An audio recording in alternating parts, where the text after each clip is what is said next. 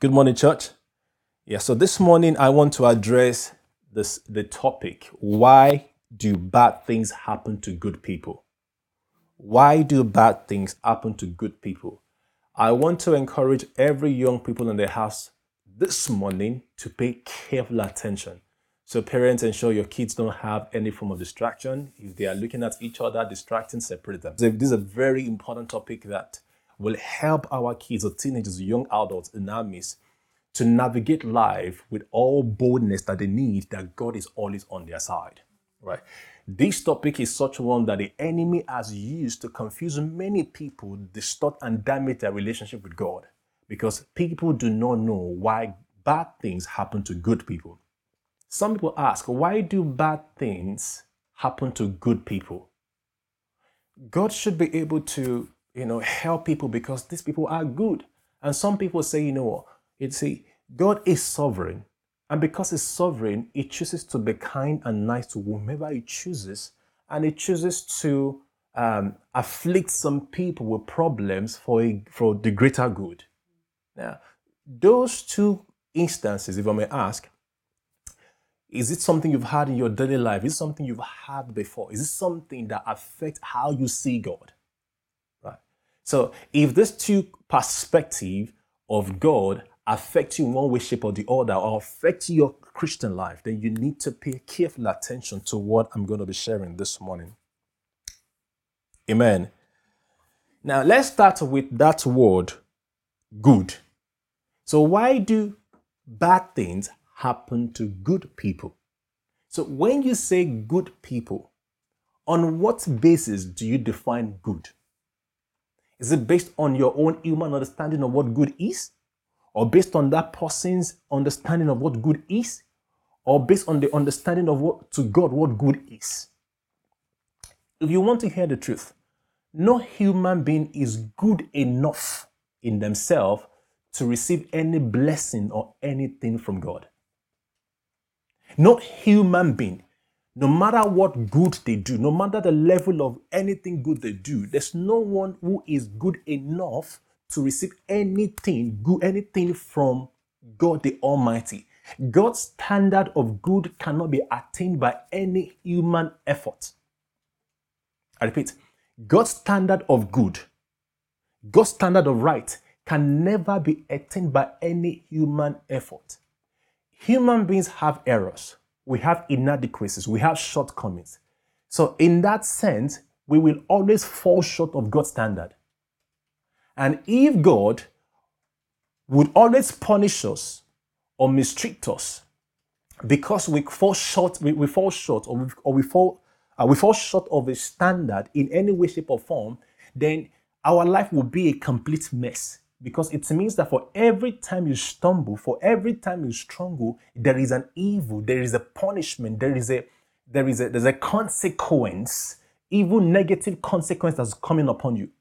But you and I know that there are many bad and horrible things you've done, and you are not dead. Because for you to be watching me or to be listening to me, it means that you are not dead, and you can't tell me that you've been perfect in the past 2 days or past 1 week. Now, we have, generally, human beings have a standard of morality, standard of goodness. If you've been in the news or you've been on social, you realize that the morality, the boundaries of morality are shifting. The lines are getting blurrier. What used to be black and white back then now is gray, it's subjective.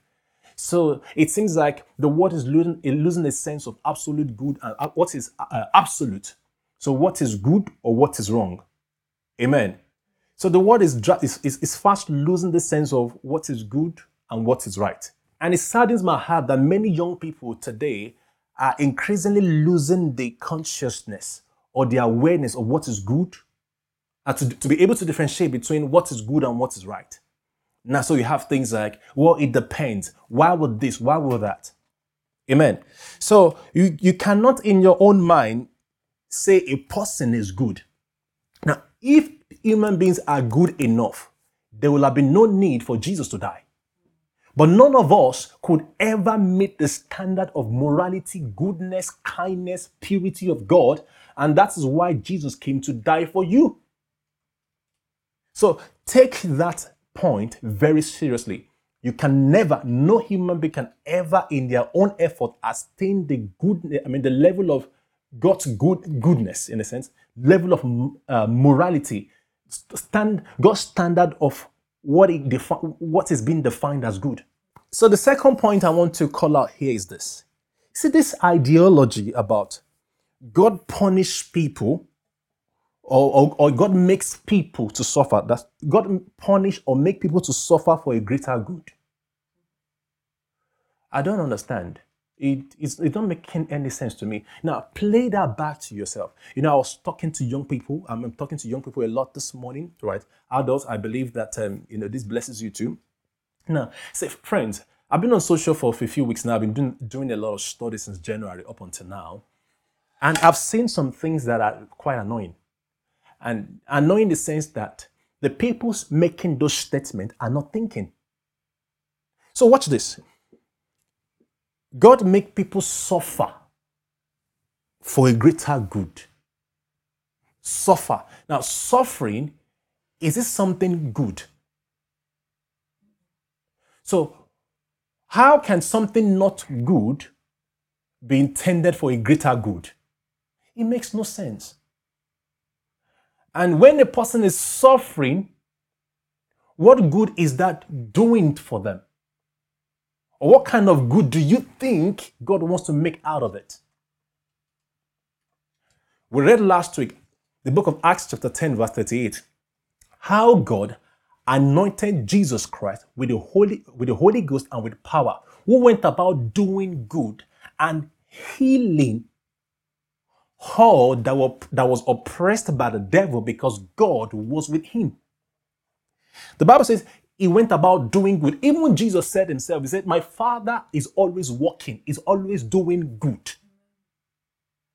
So when you say God makes a person suffer for a greater good, and Jesus goes about as a representative of God, representation of God, exact representation of God, according to Hebrews chapter 1 verse 3, goes about doing good, healing and delivering people from the hand of darkness. And you then say God is bringing darkness, evil, pain on people for a greater good. It shows that we are not thinking about what we are saying. And that's why before you go on social, you need to ensure that you are properly armed with the truth. Because by the time you binge on, say, 200 to 300 videos in 1 hour or less, if you don't have your own standpoint that is solid and secure in Christ Jesus, the truth of God's word, you take any garbage and nonsense online. Then you wonder why when you come out of social, depending on what you feed on, you are depressed, you are anxious, you are tired, you are drained, you are doubting yourself, you don't have confidence, you have lost some level of confidence about who you are. It's because on social and on most of the major media platforms, the world is speaking and the devil is speaking. And the devil will speak through people. And if you don't know the truth that makes free, you will be confused. And as long as you are confused, the enemy can mess up your mind, give you depression and all manner of stuff. Amen. So how does God, who does good through Jesus, then put evil on some people for a greater good? It makes no sense. We are not listening to ourselves. So we should learn to listen to what we are saying. We should not speak aimlessly, unintelligently. Listen to what the Bible says to us that we should be quick to listen, slow to speak, and slow to anger. Quick to listen. Listen to yourself before you speak. And I was dealing with a teenager some time ago. The mother said something, and she said her own. And I asked her, tell me, why do you think you need to talk in this instance? And what you just said, what sense is in it? What sense does it carry? No, just tell me. Because when teenagers see other ruthless, mannerless teenagers in school, in college, in places, they think they can be like them. For you as a child of God, no, it's not for you. You belong to a different tribe. You are not of the world. Other children may be disrespectful to their parents, not you, because you are not them. And you should not try to be like them because you don't belong there. The kingdom they belong to, their father is the devil. He's a god of this world. He gives them inspiration to disobey their parents. I'm talking about when parents give you godly advice here. He gives them instruction to disobey their parents because he wants to kill them. Because he understands the power of rebellion. The Bible tells us that rebellion is like the witch, is like the sin of witchcraft. So when a child or a young adult, enjoys being rebellious, disobedient to parents, he is operating under the inspiration of the devil and he's going to kill you. So I can say that many young people don't think. There's no independent and constructive thinking. I've been doing some serious study in the past few months about the landscape of morality and the landscape of reasoning, all this friend, tribes, connection. And I have some packages for the church members because I can see what the enemy is. I can see the tools the enemy is using to absorb people into madness and darkness. Praise the Lord. So God will never punish anyone or bring suffering on something for a greater good. So young people, think on your own. Think on paper. Whatever thought is disturbing you, write it down. So learn to come out of the group of people, of your group of friends. Every young people in this church must make it a practice that if you have any disturbing thoughts, withdraw to yourself in the evening, write it down, and then ask yourself, does this make sense? If you are truly born again, which I believe that most of my young people here are born again, the Holy Spirit of God inside of you will tell you that doesn't make sense. Besides going into the Bible, before we start going into the Bible, when you come back home and you have a disturbing thought, take a pen and a paper and write down that thought. Then look at it objectively. Does this make sense? The Bible says the heart of human beings is desperately wicked. No one can see it. The heart of a person, a person who is not born again, is desperately wicked. No one can see it. So when a person operating under the inspiration of the devil comes to speak to you and you think they have your best interest at heart, you don't even have a clue of where they're coming from, what is in their heart. A person who is not born again and who is a follower of Jesus should not be your influencer. Should never be your role model. Should not be your very close friend. And I say that with all authority and I know what I'm saying. I see people say things like my best friend is a person of this faith or that faith.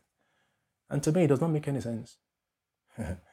Because if you really understand and know truly that you are a child of God, if you really understand the things of the Spirit that we operate with, if you really understand what goes on behind the scenes, if you really understand that we are children of the Most High God, we are spirit beings, if you really understand that we are children and who belong to the kingdom of light, you know that there's not much an unsaved person can give to you to help you navigate spiritual realities. So when people of the other faith are our best and the closest friend, who are the ones who advise us on personal and deep issues, we have some problem. Because when the enemy is deceived, when the enemy is at work, a person who is spiritually dead cannot see the handwriting of the enemy on the wall. It can never. They can give you sound advice, counsel you. They can give you an advice that will help you in that moment.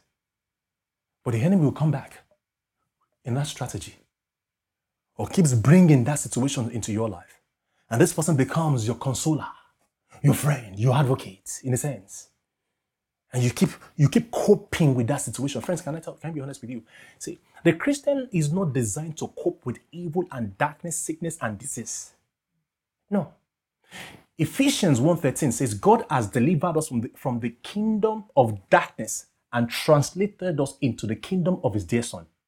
What that means is this: God has delivered us from the power of darkness and he has moved us into the kingdom of his son. Amen. He has moved us into the kingdom of his own son. And in the kingdom of the son, what happens there? Good, not evil. Amen. So let's look at what the Bible says about those things. Are we flowing? Are we all right? Are we together? Good. Now, God said to Jesus' disciple, Matthew 17:5. Let's take it a few steps back. Let's start from verse 1. After 6 days, Jesus took with him Peter, James, and John, the brother of James, and led them up a mountain by themselves. There he was transfigured before them. His face shone like the sun, and his clothes became as white as light. Just then there appeared before them Moses and Elijah, talking with Jesus. Peter said to Jesus, Lord, it is good for us to be here. If you wish, I will put out 3 shelters, one for you, one for Moses, and one for Elijah. While he was still speaking, a bright cloud covered them, and a voice from the cloud said, This is my son, whom I love. With him I am well pleased. Listen to him.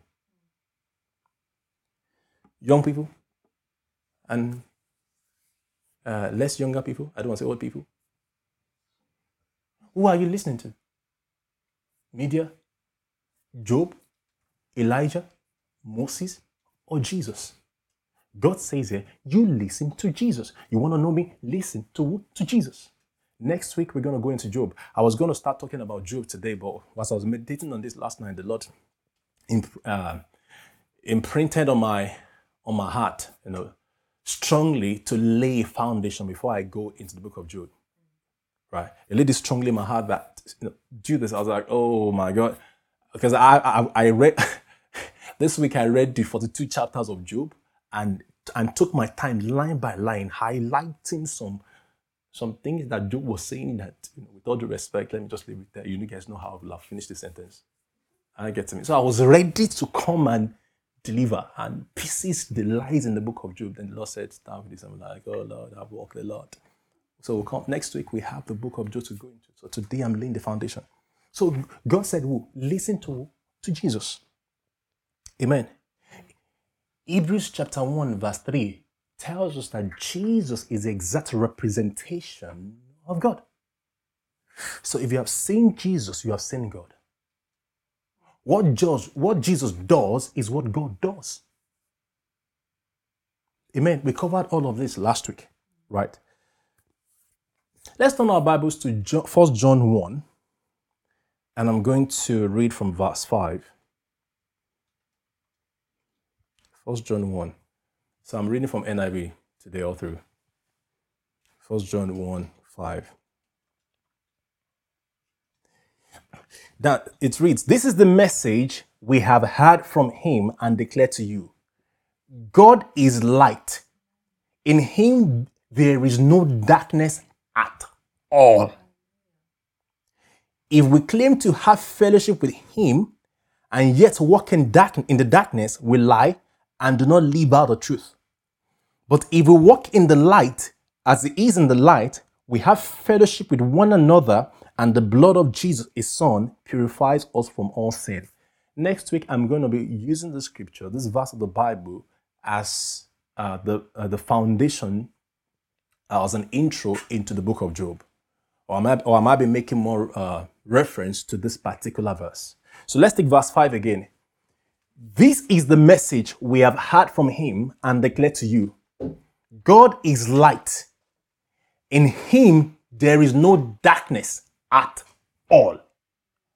Now, do you know what darkness means? Evil. So the Bible is saying to us here that God is light. In him there is no evil.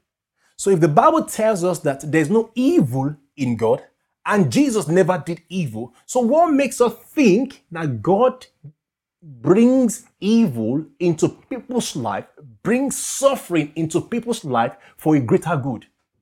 It means such people who believe that do not understand the Word of God.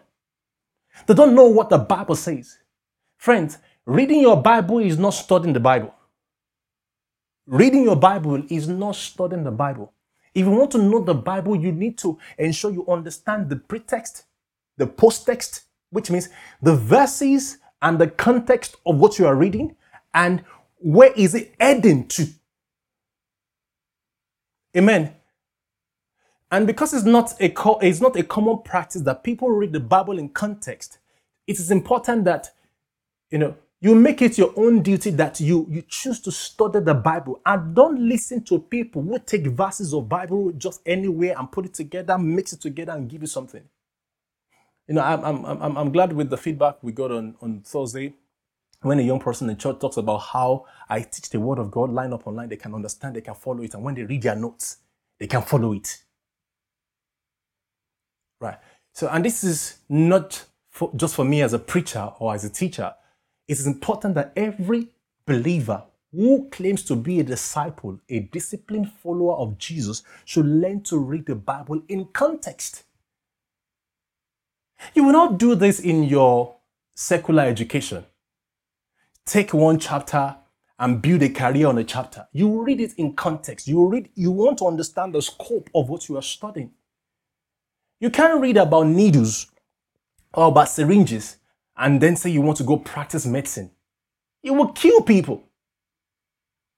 So for you to practice medicine, you need to understand human anatomy. There's a lot you need to understand to be able to say, I'm a doctor, or to be able to even practice medicine. And this applies to all professions. You don't pick one part of it and build a career on it. It's suicidal. It's dangerous. It's harmful. So likewise, in the Word of God, don't expect less. Understand it in its context, in its entirety. That's why a book is handed over to us as a Bible, not some manuscript or a page or a chapter. It's a book handed over to you. So you read it in context. You go to the right, you go to the left, you go back and forth to understand what you are reading. Praise the Lord. So that's 1.1. So we're looking at what the Bible say about these things, about people's perspective about this. God is this, God does that. It brings problem on people. Suffering is part of life. So the first thing we see there is that God, there's no darkness, there's no evil in God. Amen. The second point there is that Jesus did not come to steal, to kill, and to destroy. He came to give. So if Jesus is the exact representation of God, according to Hebrews chapter 1, verse 3, then, and if Jesus said in the book of John chapter 10, verse 10, he said, I am come, he said, the thief comes not, but to steal, to kill, and to destroy. Watch that. To steal, to kill, and to destroy. But I am come that he may have life and have it more abundantly. So to steal, so Jesus came to do the opposite of stealing, killing, and destroying. Let's read it so you know that I'm not just quoting the offhand. Let's go to John chapter 10, verse 10. John 10, 10. Now I said, the thief comes only to steal and kill and destroy. I have come that they may have life and have it to the full. So there's eternal life, which is life, the life of God, being spiritually alive again in God. And with God, and to be able to unite with Him, reconciliation. I don't want to go into all of that story, right? But we're talking about, Jesus said He came to give you life. So the enemy wants to steal your joy. The enemy comes to steal our joy, steal our peace, steal our health. He wants us to be sick. He wants us to be mentally deranged. He wants us to be mentally unstable. These are the things that the devil, the enemy, comes to do. But Jesus said, I am come to do the opposite. So instead of stealing, He comes to give you. Right? Instead of killing, He came to give you life. Instead of destroying, He came to build. So what's your marriage like? What's your health like? What's your mind like? What's your life like? What are you going through in life that you have thought that God has brought this thing into your life, for a greater good? Look at what Jesus said. If whatever going on in your life, if it looks like destruction, if it looks like a damage, if it looks like you have lost something, your innocence, something the enemy did to you, abuse, molestation, whatever it is, Jesus came to restore it. Came to restore what you have lost and to give you a joy that the human mind cannot comprehend. Amen. So when you look at the Bible critically and analytically, by the Spirit of God, being guided by the Spirit of God, you will know that what majority say about the nature, the character of God is not true. And you should not believe it. Friends, regardless of how old the man is in ministry, I don't want to mention names. The men of God who are way older than me, they've probably been in ministry before I was born. Friends, to have the right understanding of the Word of God is not a function of age. You know, when we started ministry and I started sharing the truth that God has shown me and the ones He asked me to share with people, the feedback I got from my relatives and from a number of other men of God is that, you just started. You're a young man. You should not be teaching these things. You should not be saying these things. You should not be sharing these things. A man of God that I respect, called me. We're talking one day, and they said, I should beware of doctrine and things like that, tithing and stuff like that, And I took it like, oh yeah, they're correcting me, and I took it as rebuke. Then I was lying on my sofa one day, just chilling, and then the Holy Spirit asked me a question. He said, "Who called you?" I said, "You. The Lord called me. You did."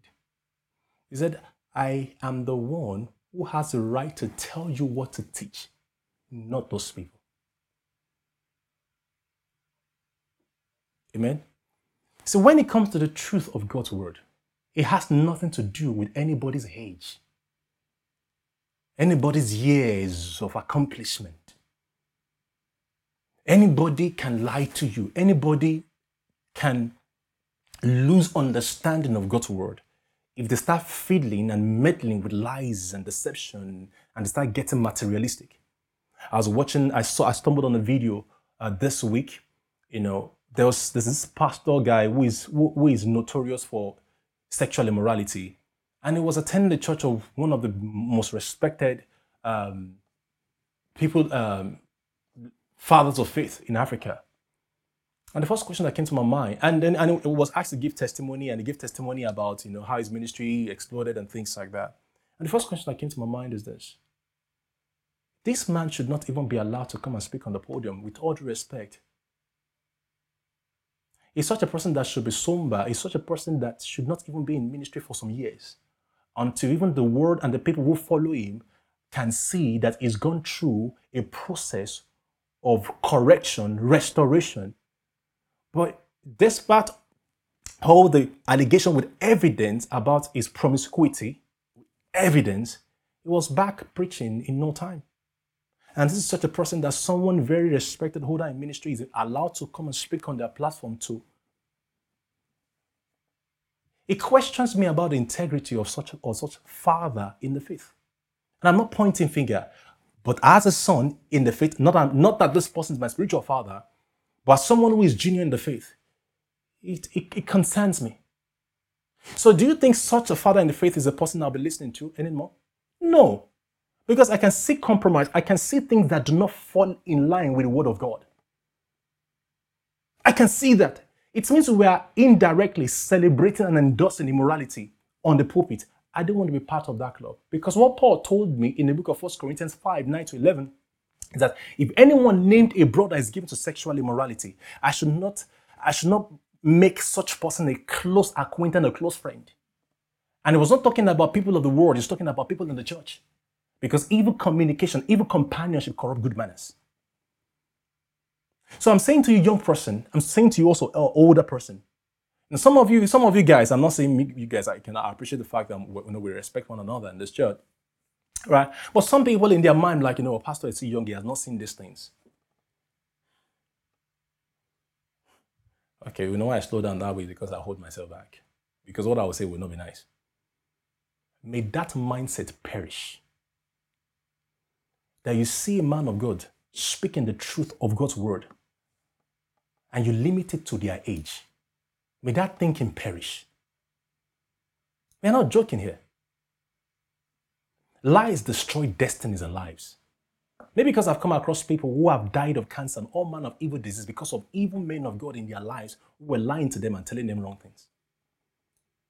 So what that means is this: older people, your child can receive the revelation of God's word. Listen, I listen to kids a lot because I get a lot of stuff from kids. God speaks to me through kids. And I listen. And when God is speaking through a child, I know when God is speaking. So I listen. So young person, so don't think you are too young to hear God.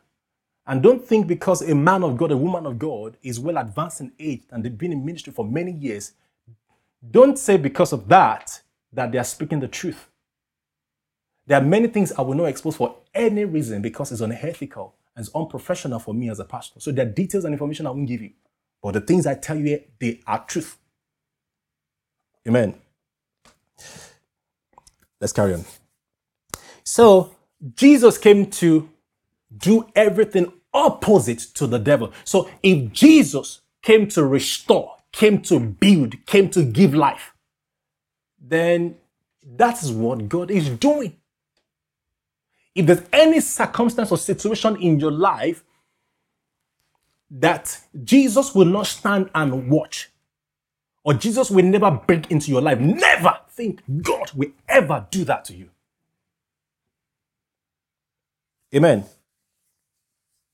Now, if you then say, God, make some people suffer for a greater good, and he allows some people not to suffer because he's a sovereign God. He's bipolar and he has mental health issues. So he chooses whatever he likes based on his feelings and his emotion.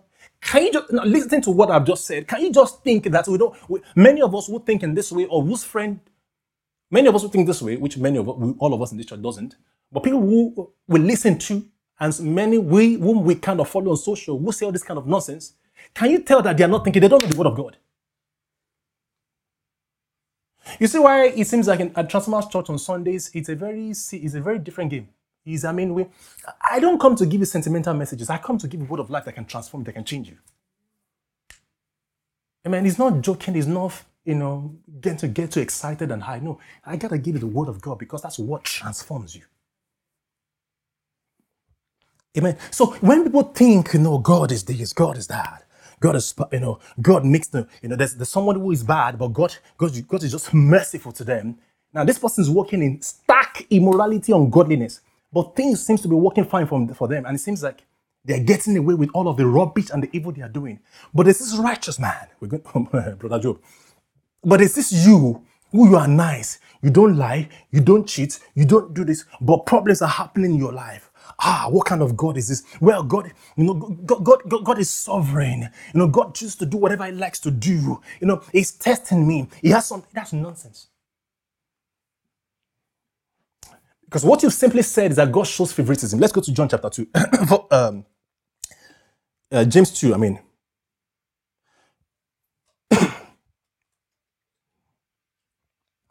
2, James. No, I'm fine, thank you. James chapter 2. I'm going to read from verse 1 to 4. Thanks, babe.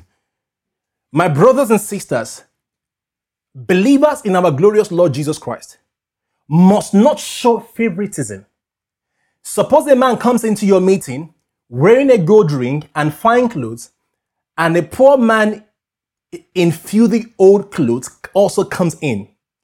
If you show special attention to the man wearing fine clothes and say, here is a good seat for you, but say to the poor man, you stand there and sit on the floor by my feet, have you not discriminated among yourselves and become judges with evil thoughts? So when we say, God is merciful and kind to this person, oh, God is this to this person, and God is not to this person, do you know what we're saying? We said God is a God of evil. He has evil thoughts. So one of the things that makes this performance-based relationship sickness to thrive, or disease to thrive in the Christian circle, is because some people think God rewards you based on your goodness, based on how well you give to your church, based on how well you dress to church. Friends, I'm not making this stuff up. I know where I've come from, and I know what I'm saying. I know where I come from, and I know what I'm saying. You see, God has allowed me to go through all kinds of churches, in the past 20, 25 years, and I've seen all kinds of stuff. So I'm not making these things up. I know what I've seen over the last 20 years or more.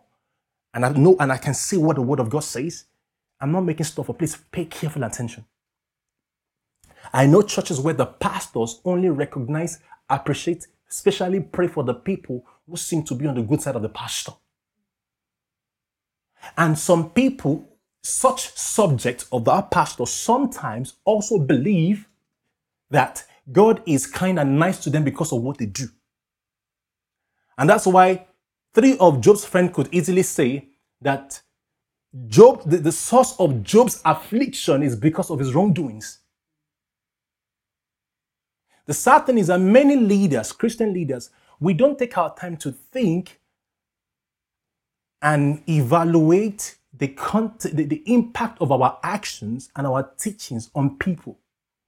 Many ministers of the gospel only think about their pockets, but they don't think about people's homes and families.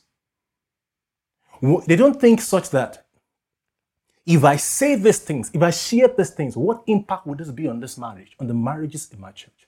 What impact will it be on these young people when they go to university? But they will scare them, put all manner of stuff in their life so that they can achieve what they want to achieve, bring money to church and do all kind of stuff. It's evil. Like I said, there are information and facts that I cannot share with you guys. But what I'm telling you is the truth. If you have not seen, I will not say. Praise God. So God will never judge with evil intention. So if you think God is nice to some people and not you, then you're saying that God judges with bad intentions. Amen. Judge with bad intentions. You know, I love where Jesus said that each one of us should be like God our Father. Matthew chapter 5. Right. Let's go to Matthew 5. Watch this. You have heard that it was said, love your neighbor and hate your enemy. I'm shutting down on this. You have heard that it was said, love your neighbor and hate your enemy. But I tell you, love your enemies and pray for those who persecute you. Let me pause here a little bit. This is Jesus speaking. The exact representation of God speaking. I repeat, this is Jesus speaking. This is the one who came to show us who God truly is. So listen carefully to what it says. Matthew 17:5. God said, listen to my son. So let me take 43 again. You have heard that it was said, love your neighbor and hate your enemy. But I tell you, love your enemies and pray for those who persecute you. So you think God will kill your enemy, roast them by fire, right? Cause all manner of evil and calamity to happen to them. Jesus, there's a shock from Jesus. God loves your enemy. Oh my goodness. I can see the world crumbling.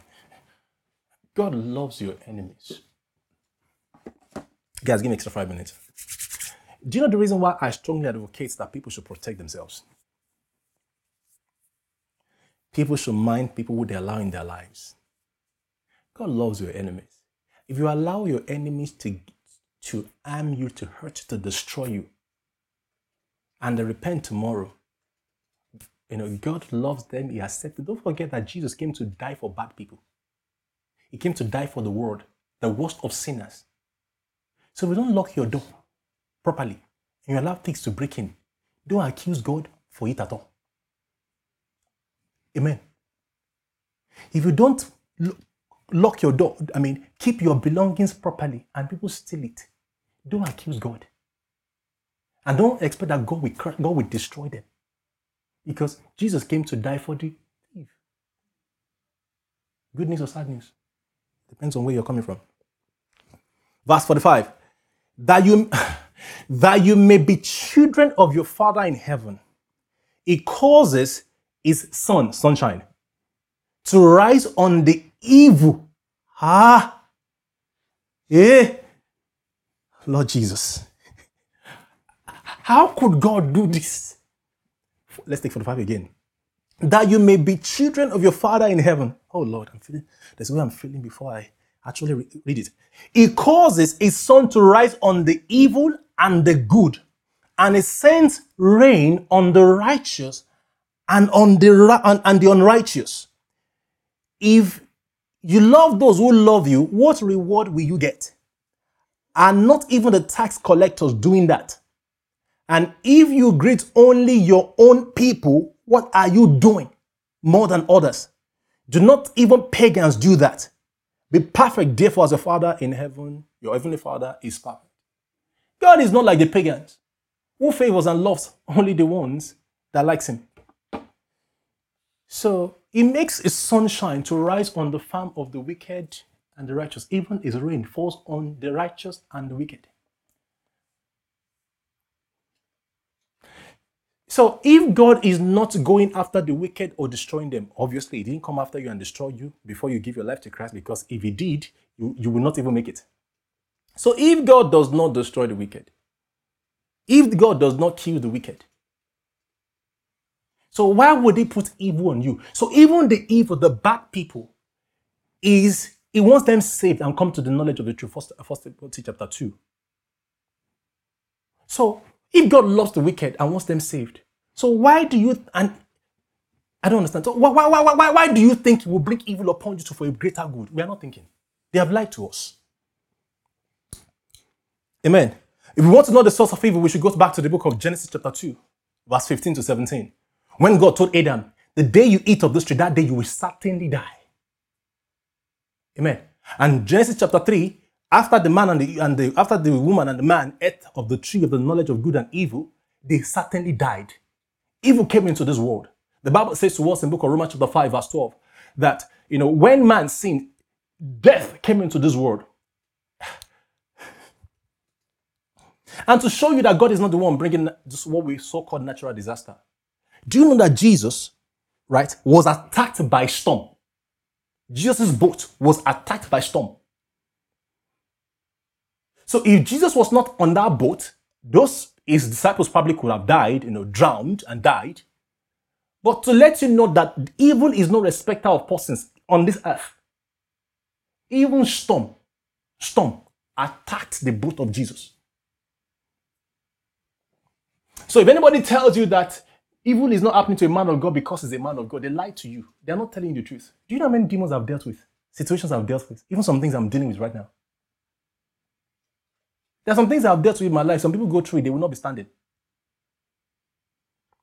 So being a man of God does not make me superior to you guys or make me immune to the attacks of the enemy. See, the only qualification you need for bad things to attack you in this world is for you to be on earth. As long as you're on the earth that has been infected by sin and Satan being the god of this world, the Bible calls him the ruler of the prince of the power of the air. The ruler of the prince of the power of the air, Ephesians chapter 2. So as long as Satan is the ruler of the prince of the power of the air, have you not heard in the book of Ephesians that it says that we wage war not against flesh and blood, but principalities, powers, rulers of darkness, spiritual wickedness. Spiritual what? Wickedness in high places. So where spiritual wickedness are operating, so why are people thinking God is one working? Did the Bible not say that we wage war, we wrestle? So if God puts problem on people or suffering on people for a greater good, how will you differentiate the problem that comes from spiritual wickedness in high places or the one from God? Okay, let's read it so that you don't think, Pastor, is that written in the Bible? Ephesians chapter 6. Let's start from verse 10. Finally, be strong in the Lord and his mighty power. Put on the full armor of God so that you can stand. Whose armor? God's armor. Watch this. Put on the full armor of God so that you can stand against the devil's schemes. Guys, am I the only one in this? Am I the only one seeing these things? You think God brings evil on you? The Bible is saying to you here that there are devil's schemes. And what you need to stand against the schemes of the devil, the lies, the deception, the attacks of the devil, is what? The armor of God. We're not going to go into details today. So God is constantly on your side, helping you and trying to help you defeat the devil. And the Bible is not saying to you here that you should pray to God to defeat the enemy. It said you take on the armor of God so that you can stand. So it's not God's duty to stand for you. You stand because you are the one on earth. God is not on the planet earth. What he's done is that he's giving you what you need to stand. Amen. Verse 12. For our struggle is not against flesh and blood, but against the rulers. Call them rulers. Say rulers. Rulers. People in power, against the authorities, authorities, against the powers of this dark world. So in this world, there is darkness, and there are rulers, there are authorities that you cannot see that are in operation. Amen. And against spiritual forces of evil in the heavenly realms, in the space, in the air, invisible. There are demons operating here, around here. You know, when you go to some place, they tell you that demons should not, should cast out demons. It's a lie. They are there. They have the right to stay. But your faith in God, and your knowledge of your understanding in Christ Jesus is what disables them. If you start thinking weird thoughts, if you start crying, start believing wrong thoughts, they will jump in very quickly. Demons, small thing. Even when Jesus was speaking in the synagogue, Jesus was teaching, demonic people were there. So if demons will stay in Jesus' under teaching, so what makes you think demons will not stay under the teaching of your pastor? Let's bow our heads for prayer.